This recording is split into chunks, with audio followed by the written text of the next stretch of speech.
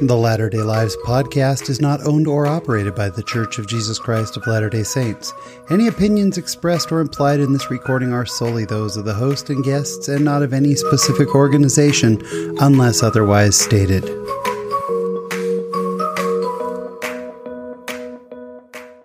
Hello, friends. Welcome to episode 156 of the Latter-day Lives podcast. I'm your host, Sean Rapier. Thank you so much for checking in with us again this week. We really appreciate it. Before we get into this week's episode, I do want to thank a new reviewer. The Apple Podcast username is Living in Portland. Thank you so much for your 5-star review and your very kind words. We really appreciate it.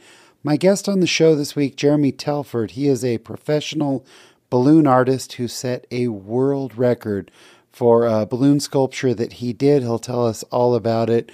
It was really fun sitting down with Jeremy. A couple of notes for the episode. We talk about Thanksgiving Point quite a bit, which is where he did this. For those outside of our immediate area here in Utah, Thanksgiving Point is kind of a big, just beautiful nonprofit area that they've got a dinosaur museum, they've got a butterfly conservatory, they've got some gardens and space to walk around and a couple of restaurants. It's just a really neat family place. So when we talk about Thanksgiving Point, that's what that is. And also, I don't know that I've mentioned on this show before, but I have a little bit of a history doing balloon animals. And when I was a teenager, I did birthday party entertainment and all kinds of things. So I know a little bit about this world, but certainly am not even in the same category as Jeremy. But as we're talking, I think I share a couple times, yeah, I did this or that, and that's what that's referring to. So we've got that conversation coming up. And this week in my Latter-day Life, if you'll please stay tuned for that, I have a kind of a big announcement about the future of the show. It's all coming up. So sit back, relax, and enjoy this week's conversation.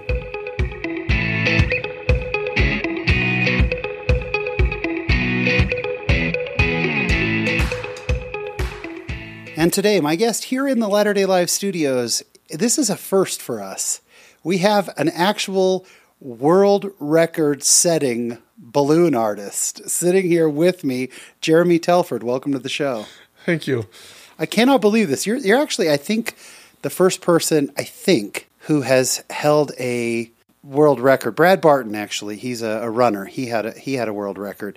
But otherwise, I mean, a Guinness Book of World Records. We're going to get to that in a minute. But first of all, Jeremy, let's get to know you. Tell us a little bit about where you're from. I grew up in Washington State, a town called Auburn. It's kind of between Seattle and Tacoma. Yeah. Grew up wanting to be a marine biologist, actually. Really? Yeah. That's a far cry from doing balloon work. Yeah, it's one of those things where second grade all the way through high school, wanted to be a marine biologist, and discovered computer programming in high school. Wow. So were you raised in the church? I was, yeah. Yeah. My dad's side goes back far. My mom's side, her parents were inactive but became active again. But yeah, I grew up very strong in the church. How far were you from the coast?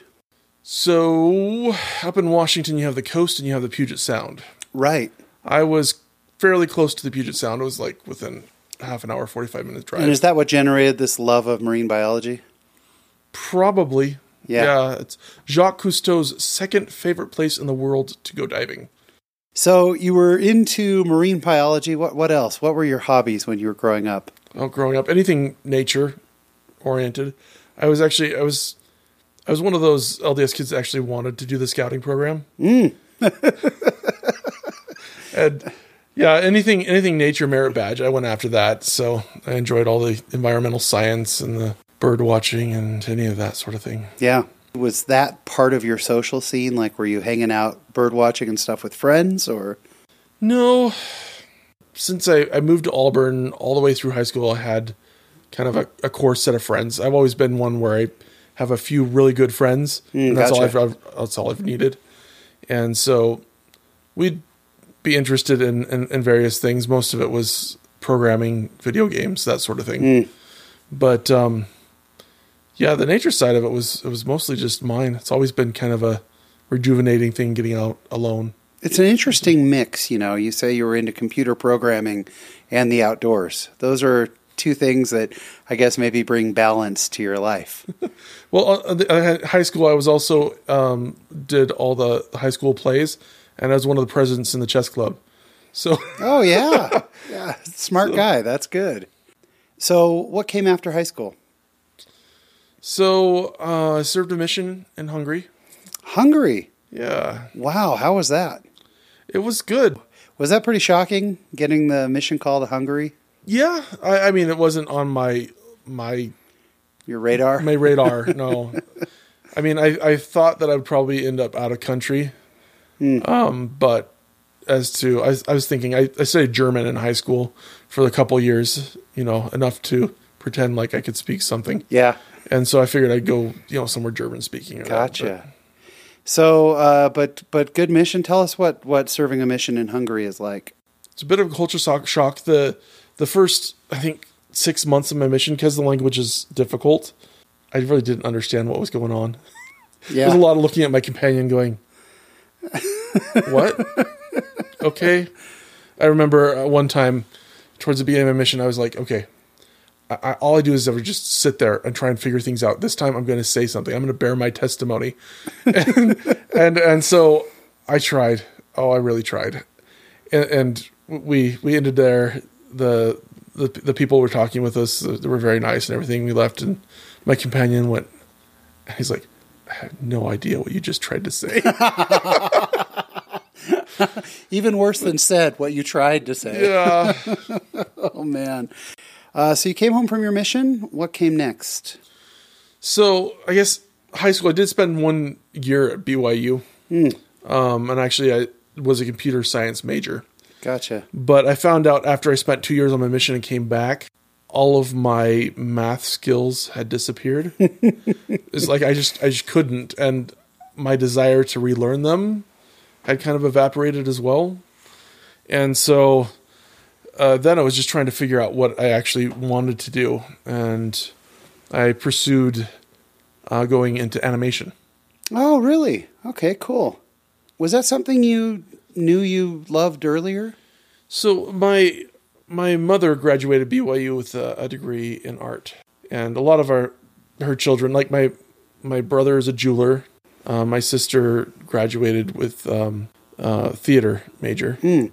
And so we've always been deep into the arts, drawing and that sort of stuff. And yeah, animating just looked attractive to me. It was fun to make. So did you actually declare a major in art? Pre-major, because you have to apply. BYU's art majors are really kind of competitive. At least, I don't know if all of them are. I don't know if some of the studio arts is quite competitive, but like animation is extremely competitive to get in, and so you have to apply. So you continued with BYU. How was your BYU experience? It was good.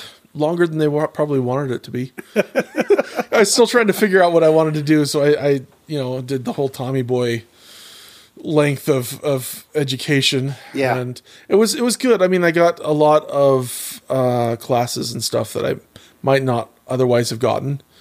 And with the whole balloon thing, it's been my own business. Right. And so I've used the computer programming end of things, and I've used the art end of things, and I've used gotcha. all this stuff to help with my business. So how long did you end up spending at BYU? Well, let's just say a lot of people would spend that long at school would be doctors. I totally get it. That's great. Well, you had a good experience, though. And did you end up graduating from BYU then? I did. I got my degree in recreation management and youth leadership. Interesting. So this was a lot of changes. This was a lot of pivoting. Do you find you're able to kind of change pretty easily? Until I finally decided for sure this is what I wanted to graduate, I didn't do particularly well. I would, I hate to say it this way, but I was probably pretty lazy in a lot of my classes. Once I knew what I wanted to do, and it's like, okay, well, I'm going to get this degree and I'm going to graduate and I'm going to go on, then it was, my grades were actually really good, and I moved through it, and I took what I wanted out of the classes and stuff. How was BYU socially for you?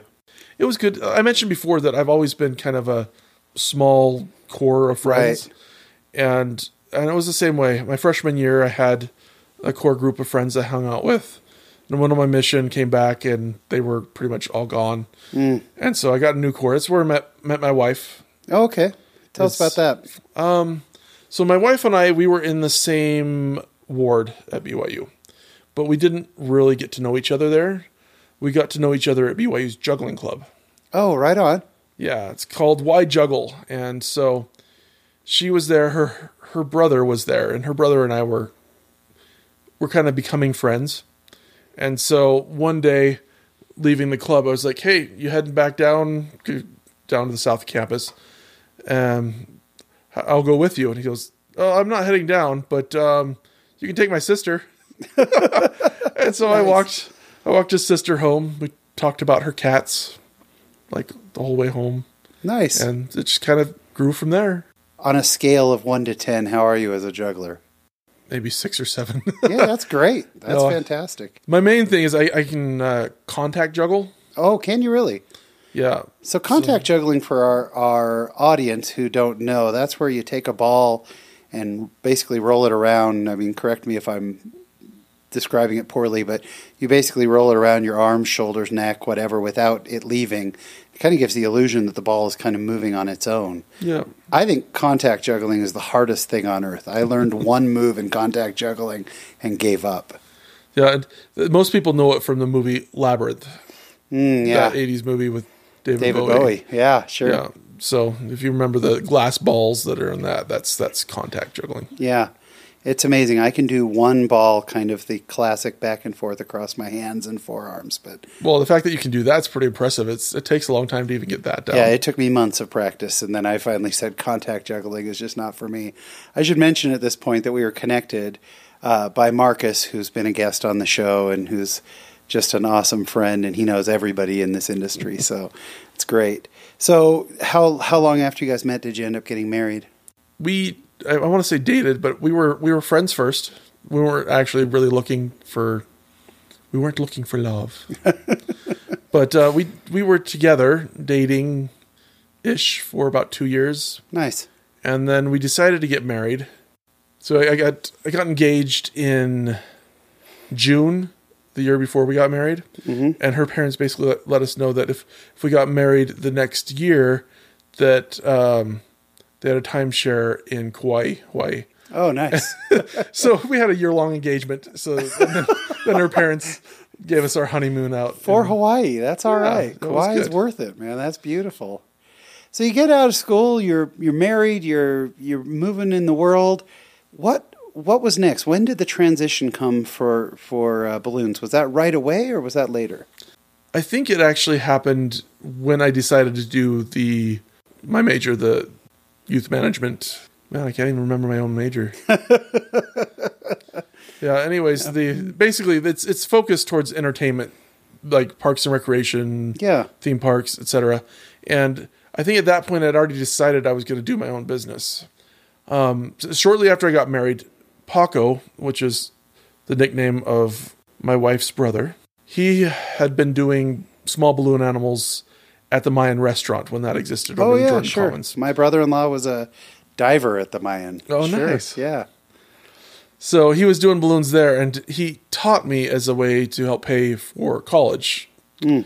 And so I was doing it, trying to do animation, trying to break into animation or illustration, and it just wasn't happening.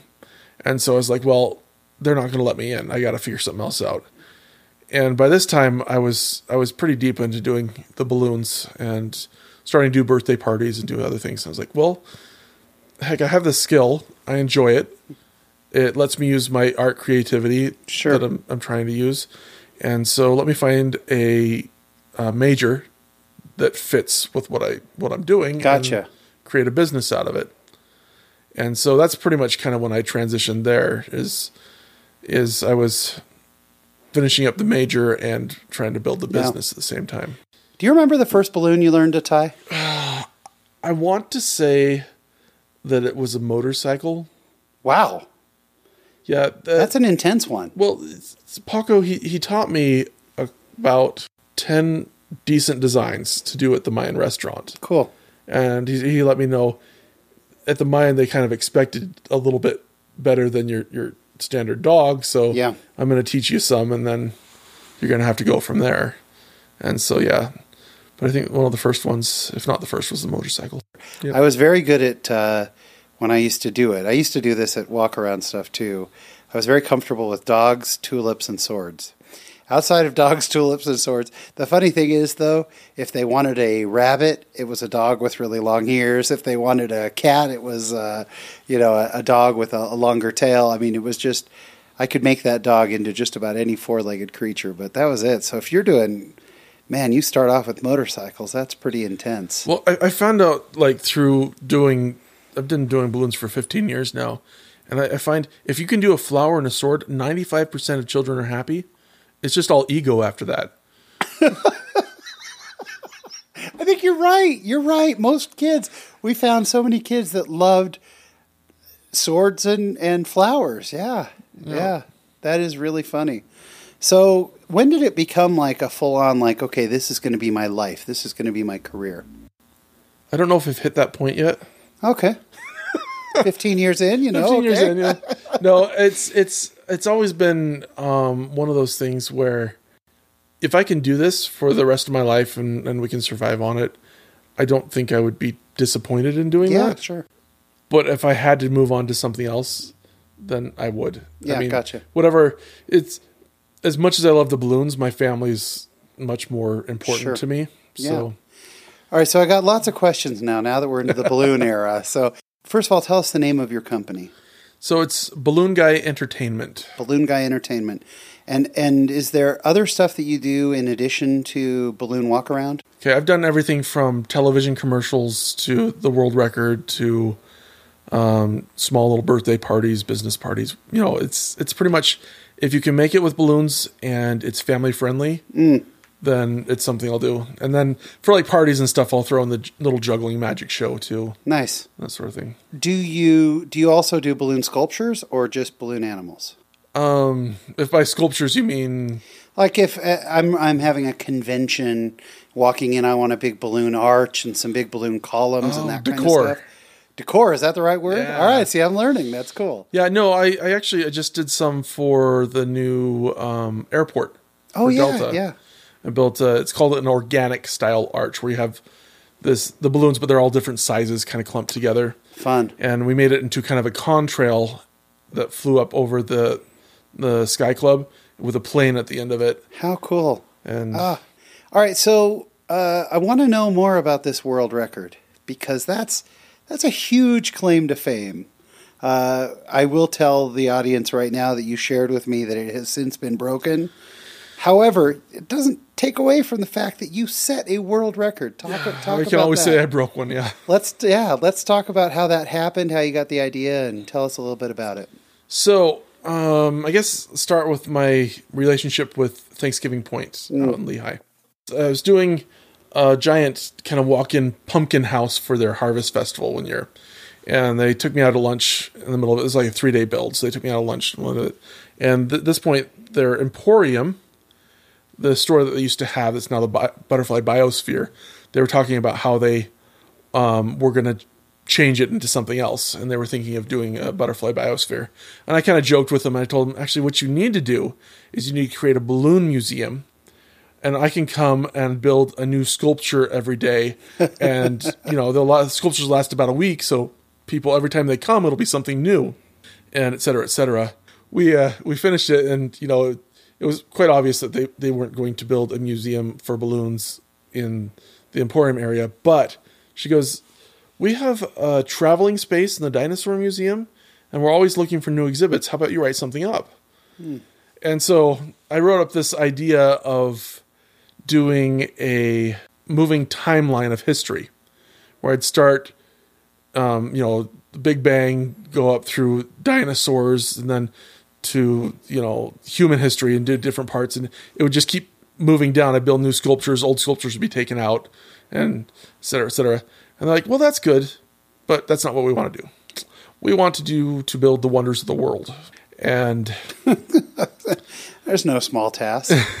So they had me build the 7 ancient wonders of the world and the 7 modern wonders of the world. And as we were kind of planning through this, is like, you know what? Would you guys have space and time for me at some point to do a world record? I've always kind of wanted to break one. The Ripley's Believe It or Not, the Guinness World Record, all that stuff, kind of nostalgic from my childhood, and I'd love to try and break one.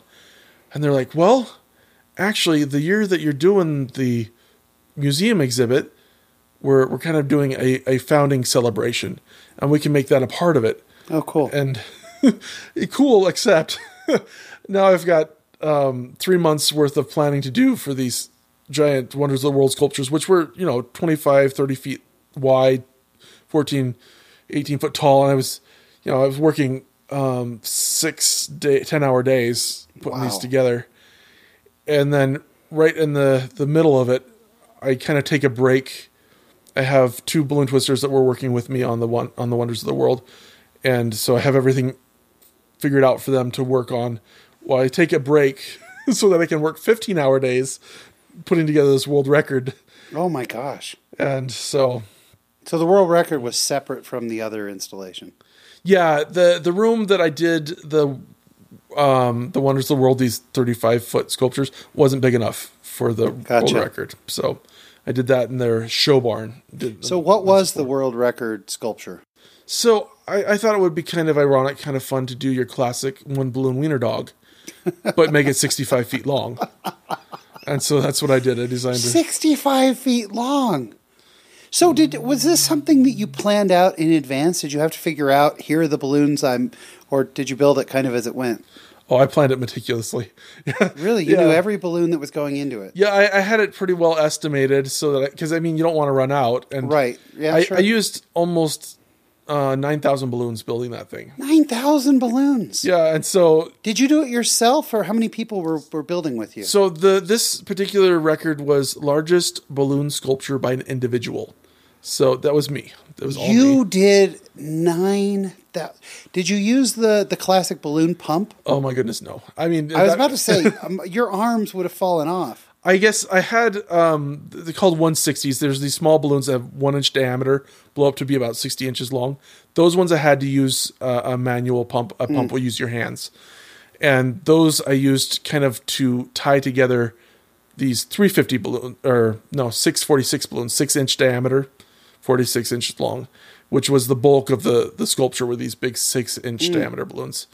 So, but those ones I could use a motorized pump, and the motorized pump would allow me to put to the 10th of a second how long the pump would go, so that I could get everything looking very, very equal. I didn't even think about that, the uniformity of it. Yeah. So how many hours did you put into this world record? 80 hours total. So 5 15-hour days and then 5 hours in the last day. Gosh, that is crazy. So, and then how do you get a world record certified? So usually what you do is you look them up online. You approach them, you say, I want to go for this record. Here is my plan to do so, including, like I said, a sketch, very detailed sketch of a balloon dog. This is what I want to build. And they go back and they say, okay, well, tell us the dates you're going to go for it. And these are the requirements. They required that you had everything, footage of everything. And that it was open to the public while you were building.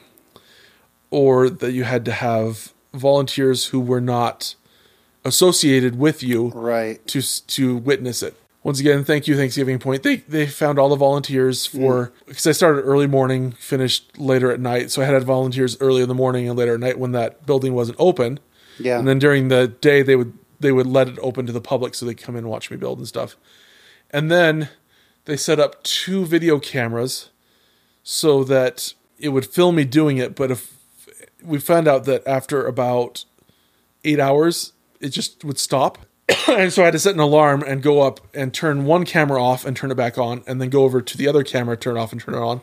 But that way there would be no gap at all in the footage and that. And so, Jeremy, this is an intense process. It was.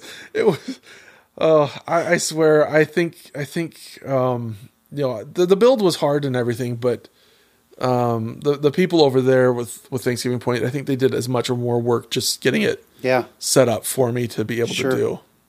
So once you were done with it, did you know that I've got the record, or were you kind of nervous of, hey, when I submit this all, was there a chance it wasn't going to go through? So to continue with the whole thing, the whole setup, I also talked the Thanksgiving point.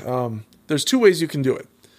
You either get all your evidence and you send it in, and it takes them 3 to 6 months to review everything and then declare whether or not you've broken the world record. Or you can pay through the teeth to have an adjudicator come out, glance at your work, and say, "Oh, looks good. Here, have a certificate." I want that job. I want to be an adjudicator. Actually, I had to have a witness in the profession, and I had Marvin Hardy, who is in the balloon world pretty famous. He's wrote a lot of the books for Pioneer, which is they make Qualitex balloons. Okay. But he wrote a lot of the books for them back in the day. So yeah. So he came out. He was my expert. I had to have two unless I had an adjudicator. And Thanksgiving point, they were like, you know what? We're gonna make this a party. We'll pay for the adjudicator to come out and. Wow. So you had the full on. Was he wearing the jacket? I'm picturing. Oh yeah, the jacket. Wearing the jacket. You know, the Guinness jacket. Yep, and all the news all came out because it was a spectacle. So you were on the news. This must have felt really rewarding. I was too tired at the time. No, I can remember it was all just kind of a big blur when it was done because I had 6 nights of very little sleep and sure. But you got great photos of it. What year was this? This 2015. Awesome. Very, very cool. And I haven't even asked yet. Do you have kids? Yes, currently 5. Wow. So they must think that you are the coolest dad on earth. Well, it's one of the things is the picture in the Guinness Book of World Record. It was the balloon was built just by me, but the picture of the balloon has me holding my Guinness certificate, but my family's all there with me. How cool. So all but my youngest kid, they're all in the Guinness Book of World Records with me. No way. That is just so cool, Jeremy. So where do you keep your certificate now? Right now, it's between a cupboard and the couch in my living room. Awesome. It's no, I'm not up on the wall. It's just slid between right now. Oh, really? No, okay. we moved a couple years ago, and we haven't, even with a couple of years, we haven't quite situated to get everything out. Gotcha. So I'm very proud of the record, but right now the frame certificate is just sort of hiding out. I want to hear more about just this being a full-time profession. Do you have, I know that back when I used to do party entertainment, this happened, but especially as a comedian, this happened. Do you have a gig that you remember because it just went so wrong or there was something so off about it? Oh, yeah. I'm yet to meet an entertainer who doesn't. So we mentioned our mutual friend Marcus. Marcus has been great to me. He actually... He's the best. He helps me get some of my work and stuff. And in this case, I had a birthday party out in Park City that he got for me. And I went and I got there. And I tend to get places a little bit early because I feel less guilty about getting there early than late. Sure. And you never know what traffic's going to be like in Utah. So I just, yeah, of course. I leave early. So I got there a little bit early and I went up and was like, okay, well, I'm here. There's no extra whatever. I can start whenever you're ready for me. It's better than sitting in my car. Yeah. So they invite me in. They're like, well, not everybody's here yet. So it's like, okay, well, so I sat there and in this, they hired me to be a clown. And so I had my clown makeup on and I have a lot of good friends that are actual clowns. Right. I'm a balloon guy in makeup. Yeah. The clowning, there's a lot of skill involved with it that I just never learned. But, a lot of people don't even think about it. What they wanted was a balloon guy in makeup. In makeup, yeah. So they got what they wanted for that. But anyways, I'm sitting there in their living room. I think one of them spoke English. It was mostly Spanish speaking. And so, I'd say hi and other stuff. But my Hungarian was not compatible with... Hungarian wasn't helping with the Spanish. Yeah. And so I'm sitting there kind of uncomfortably, just like, okay. And I can see the time I'm supposed to start come and go. And I'm like, oh, did you guys want me to start now? It's time. Oh, no, people still aren't here. And so I'm sitting there, and half an hour, 45 minutes later, they're like, okay, we can start now. And it's like, okay. And we'll start with your juggling magic show. And I was like, all right. And I get up and I get ready to do it. And they go over and they turn their stereo on, music. They didn't say anything to me. They just turned their music on. And I'm like, okay. It's like my show is actually pretty interactive. I a lot of gags with the kids. And so I'm trying to figure out how to do my show without saying anything, because they turn it up loud. And so I'm doing all this stuff and my juggling and my magic, especially when you're trying to set it up and stuff. And your audience doesn't speak the same language you do. Oh my gosh. And this sounds like such a nightmare, Jeremy. And it gets better. And so I get through it all, and it's, it goes as well as you can expect it will. And then it's like, okay, well now we'll do the balloons. It's like, okay. And I'm looking at the time, and by this time I'm way over the time I was supposed to be there. Yeah. And I was like, okay, but they hired me for balloons. I'm going to do balloons for them. But I'm like, okay, listen to the kids spoke English fairly well because being in the school system and stuff. Sure. So the kids that were there, there's 2 or 3 of them that spoke English fairly well at this point. And so I was like, listen, explain to them I can only make 1 per person. I don't have time to do anything else. And they're like, oh, yeah, no problem. And so I start taking orders and I start building balloons. And I keep noticing that these kids are handing these balloons to the same people that are getting 2 or 3 balloons. And I'm like, no, I only have time for 1 each. It's like, oh, I know, it's okay. And he kept on saying, it's okay. And I finally, I finish, and I'm like, okay, well, thank you very much. Like, oh, no. You have to take pictures. Oh, and this time I'm way over time. But they need pictures of me with the birthday person, with the cake, with just all over the place. And then finally we're done, and they're like, okay, well, thank you. Let's go in the kitchen and we'll pay and stuff. And we go in there, and they're like, okay, so how much is it? And I went, well, Marcus told me that he charged this much. And honestly, it wasn't unreasonable for the amount of time, but they looked at me like, are you kidding me? Like, you had me here for I don't know how many hours past I was supposed to be here, and now you're going to try and oh no, and so like, well, okay, we'll have to figure this out. And so they go through all the members of the family, extended family, to gather up cash. Oh, and then they hand me this big wad of cash, which I kind of half counted as they were putting together to make sure it was the actual amount, because at this point I was just like, I'm not getting paid less than I was promised. But I finished, and finally, I was done. I went out to the car and I drove away, and I was like, that is my gig to kind of set the standard, the low standard for all my other gigs. It was just that particular show helped me, helped me clarify that I had to make sure that people that hire me. And a lot of times, I mean, I was lucky for that one, because a lot of times I would have more than one show in a day, and you can't do that when, I mean, I'll usually plan an hour buffer between shows to make sure I can travel from one place to another. And if I go over a little bit, it's not a big deal. But a show like that, You've done, hundreds of children's parties? Mm-hmm. Give us, the one thing, if people say, look, I'm about to plan a birthday party for my kid, what's the one pitfall that you see that everybody falls into? Is there something, if you've got one piece of really good advice for people planning a birthday party for their children, or do people just generally do a pretty good job? In general, most of the parties I've been to have been pretty good. When you hire an entertainer for a birthday party, please know you are not hiring a babysitter. Okay, that's one of the takeaways things. I'm there to entertain, but if your child is going, or the children are going to be climbing all over the couches, it's not my job to stop them from destroying your furniture. I have so many where they're like, okay, well, we're going to do the party down in the basement, and they bring all the kids down there, and then the parents leave, and they're upstairs. I don't know. I understand wanting to get a break and everything, especially after planning a party, because that's takes a lot. But they need to be there. But they need. It's. I have no authority over these children. Yeah, and they know it. and they know it.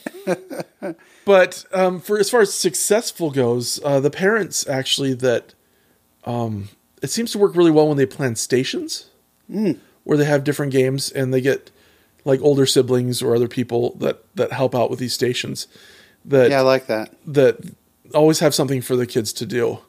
And then I end up being a station with balloons. So it breaks up the kids so you don't have 30 kids watching me make balloons for one person at a time. That's so smart. And then at the end, I'll do my juggling magic show where they can all gather and we can have fun with that. So that seems to work the best for when I'm performing. That's great advice.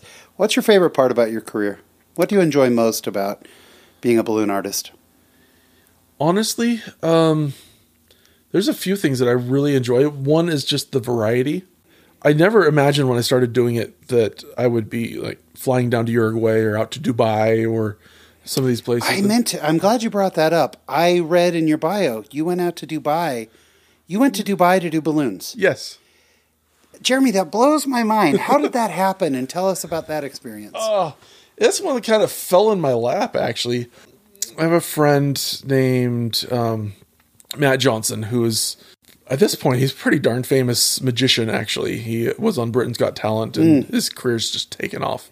He had actually planned with another balloon twister to go to Dubai to do the Dubai Marina Mall's Bubbles and Balloons Fiesta. They had planned out building the big thing, et cetera, et cetera. And then a couple weeks before going out there, he met up with the person that was going to do the balloon twisting end of... See, Matt Johnson, besides being a magician, he's the cool balloon guy. So he was going to do the show part of the stage part of it, and this other guy was going to build the large sculptures for the mall. Anyways, they met up in Vegas, and it seemed like this guy had been avoiding Matt, and he went and tried to talk to this guy, and the guy just said, "I'm not doing it." So, like 2 weeks before he was supposed to go out there. And so they were scrambling, and if you Google balloon guy in Google, my website's the top listing. So I'm guessing that's probably they're just searching and okay, well this guy we need a balloon guy, and you're a balloon guy. And they look at the stuff, they can see I can do large sculptures because my website's just full of large stuff I've done. And so they contact me, and I'm like, that's a good thing I have my passport. Yeah. And I'm basically like, okay, well, I can plan something and build it, but we're going to have to work with whatever I've got in my inventory. Cause at this point, I've got about a week. Oh my gosh. And so I plan on building this giant red rocket and planets, and they had some specific column type characters that they wanted me to build. So I made sure I had the stuff for that. And, but yeah, it was kind of a whirlwind. How long were you there? I was there for about a week. Yeah. Did you love Dubai? I did. And I'll be honest, both places I've traveled have been very nice. I told them I won't work Sundays. And it's always been, it's like, if I'm going to own my own business, then I can set that rule. And so I told them with Dubai that I wasn't going to work on Sunday. And they said, okay, that's fine. And then I find out after I get there, the church holds its meetings on Fridays. to go in with the local, because sure, right, and so with Sabbath, yeah, and so I have my Sabbath off, but I have nowhere to go. So I was just sitting in the hotel room, going, I guess I should ask for Friday off. Oh, that's so cool. Well, I want to make sure people can find you. So let's give once again. What's the web address?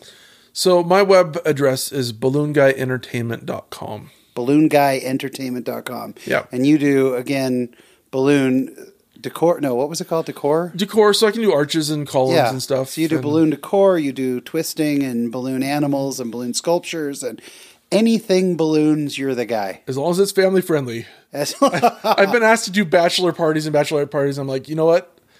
I can, but I can tell you that there's certain sculptures I will not build. Yeah, it's going to be pretty rated G bachelor party at that point.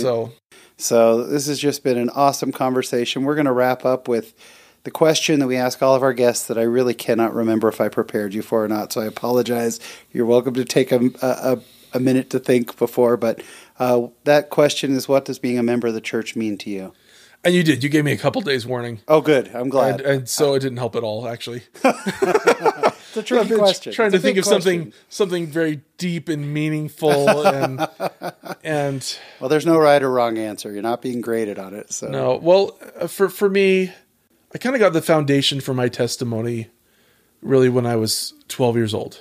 I was about to receive the Aaronic priesthood, and I was kind of one of those things where I was like, there's two things here. Either the church is true, and I need to be taking this seriously because it's priesthood, or two, it's not true, and it's kind of a mockery to take it.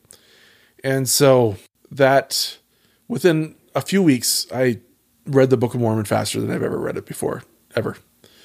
And I prayed about it, and I got an incredible witness. Wow. And that's, like I said, kind of been the foundation for my testimony.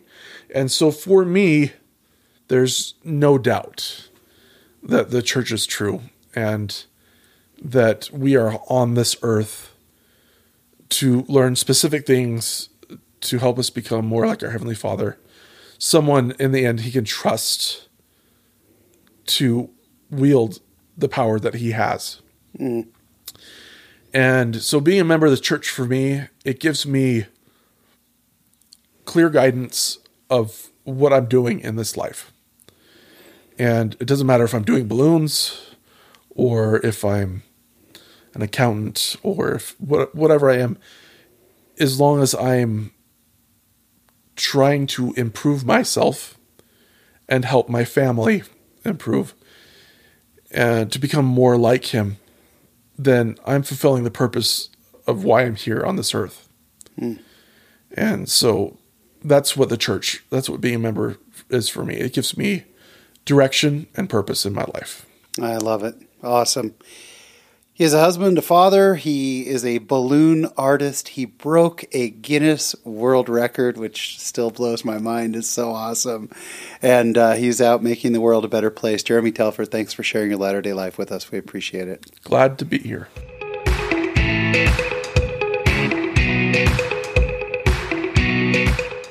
And my special thanks to my guest, Jeremy Telford. It was fun to sit down with him and hear about his interesting life as a balloon artist. I just loved getting to know Jeremy. Jeremy, thank you so much. This week in my Latter-day Life, kind of a big decision that we've made after a lot of time talking with my wife and my family and thinking and praying. I have decided it is time to wrap up Latter-day Lives. We have had such a great run for the past 3 years, more than 155 episodes now. And literally 3 years of my life. It has been absolutely a blessing. But a few weeks ago, I started feeling like it might be time to end this and to move on to other things. And we've had a couple things in my life that have even pushed that further. I have a new calling, and it's going to take up quite a bit of my time on Sundays. I want to make sure I can devote time to that, as well as more time with my family. Generally, for the last few years, I spend my Sundays anywhere between 2 and 4, sometimes even 5 hours, editing the show, putting it together, and recording my Latter-day Life and then publishing it. And it takes quite a bit of time, and it's a blessing, and it's a wonderful Sunday thing to do as I sit and listen to people's testimonies. But I think I need that time now for some other things. The other thing is I feel like we've told the stories that we wanted to tell.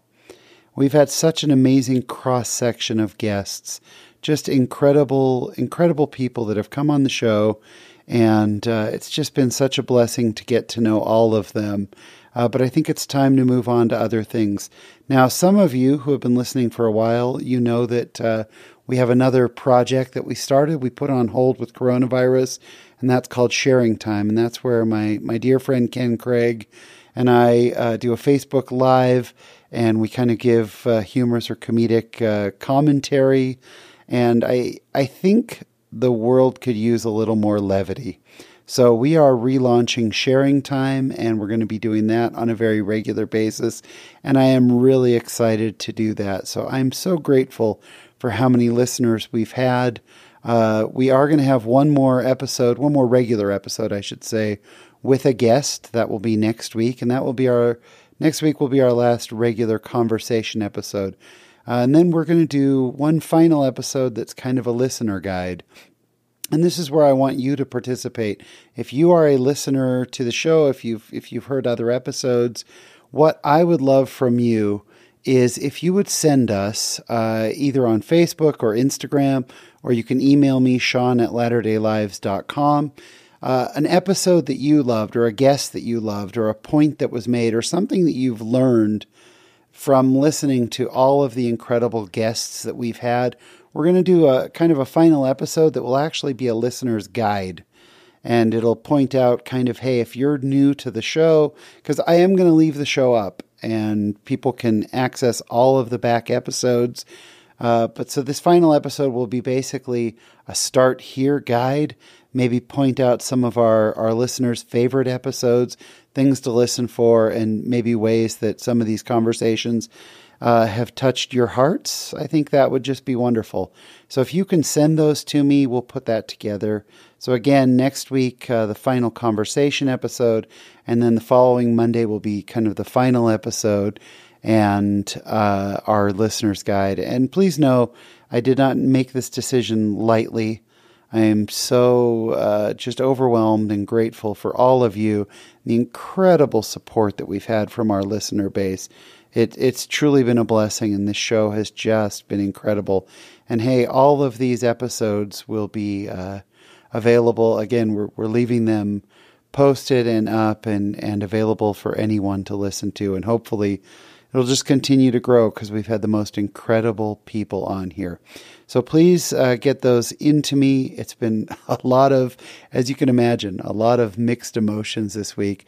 But after a lot of prayer and a lot of pondering, I know that this is the right thing to do, and this is the time. There are seasons to everything. It kind of feels like at the end of my mission, I wanted to keep serving, but at the same time, I felt that it was time to be done, and I've gotten that same kind of confirmation on this, that it is just time to do other things to help build the kingdom. Well, I think that's about all we've got for you this week. So until we meet again, there is a great, big, beautiful world out there. Go be in it, just not of it. Thanks for listening.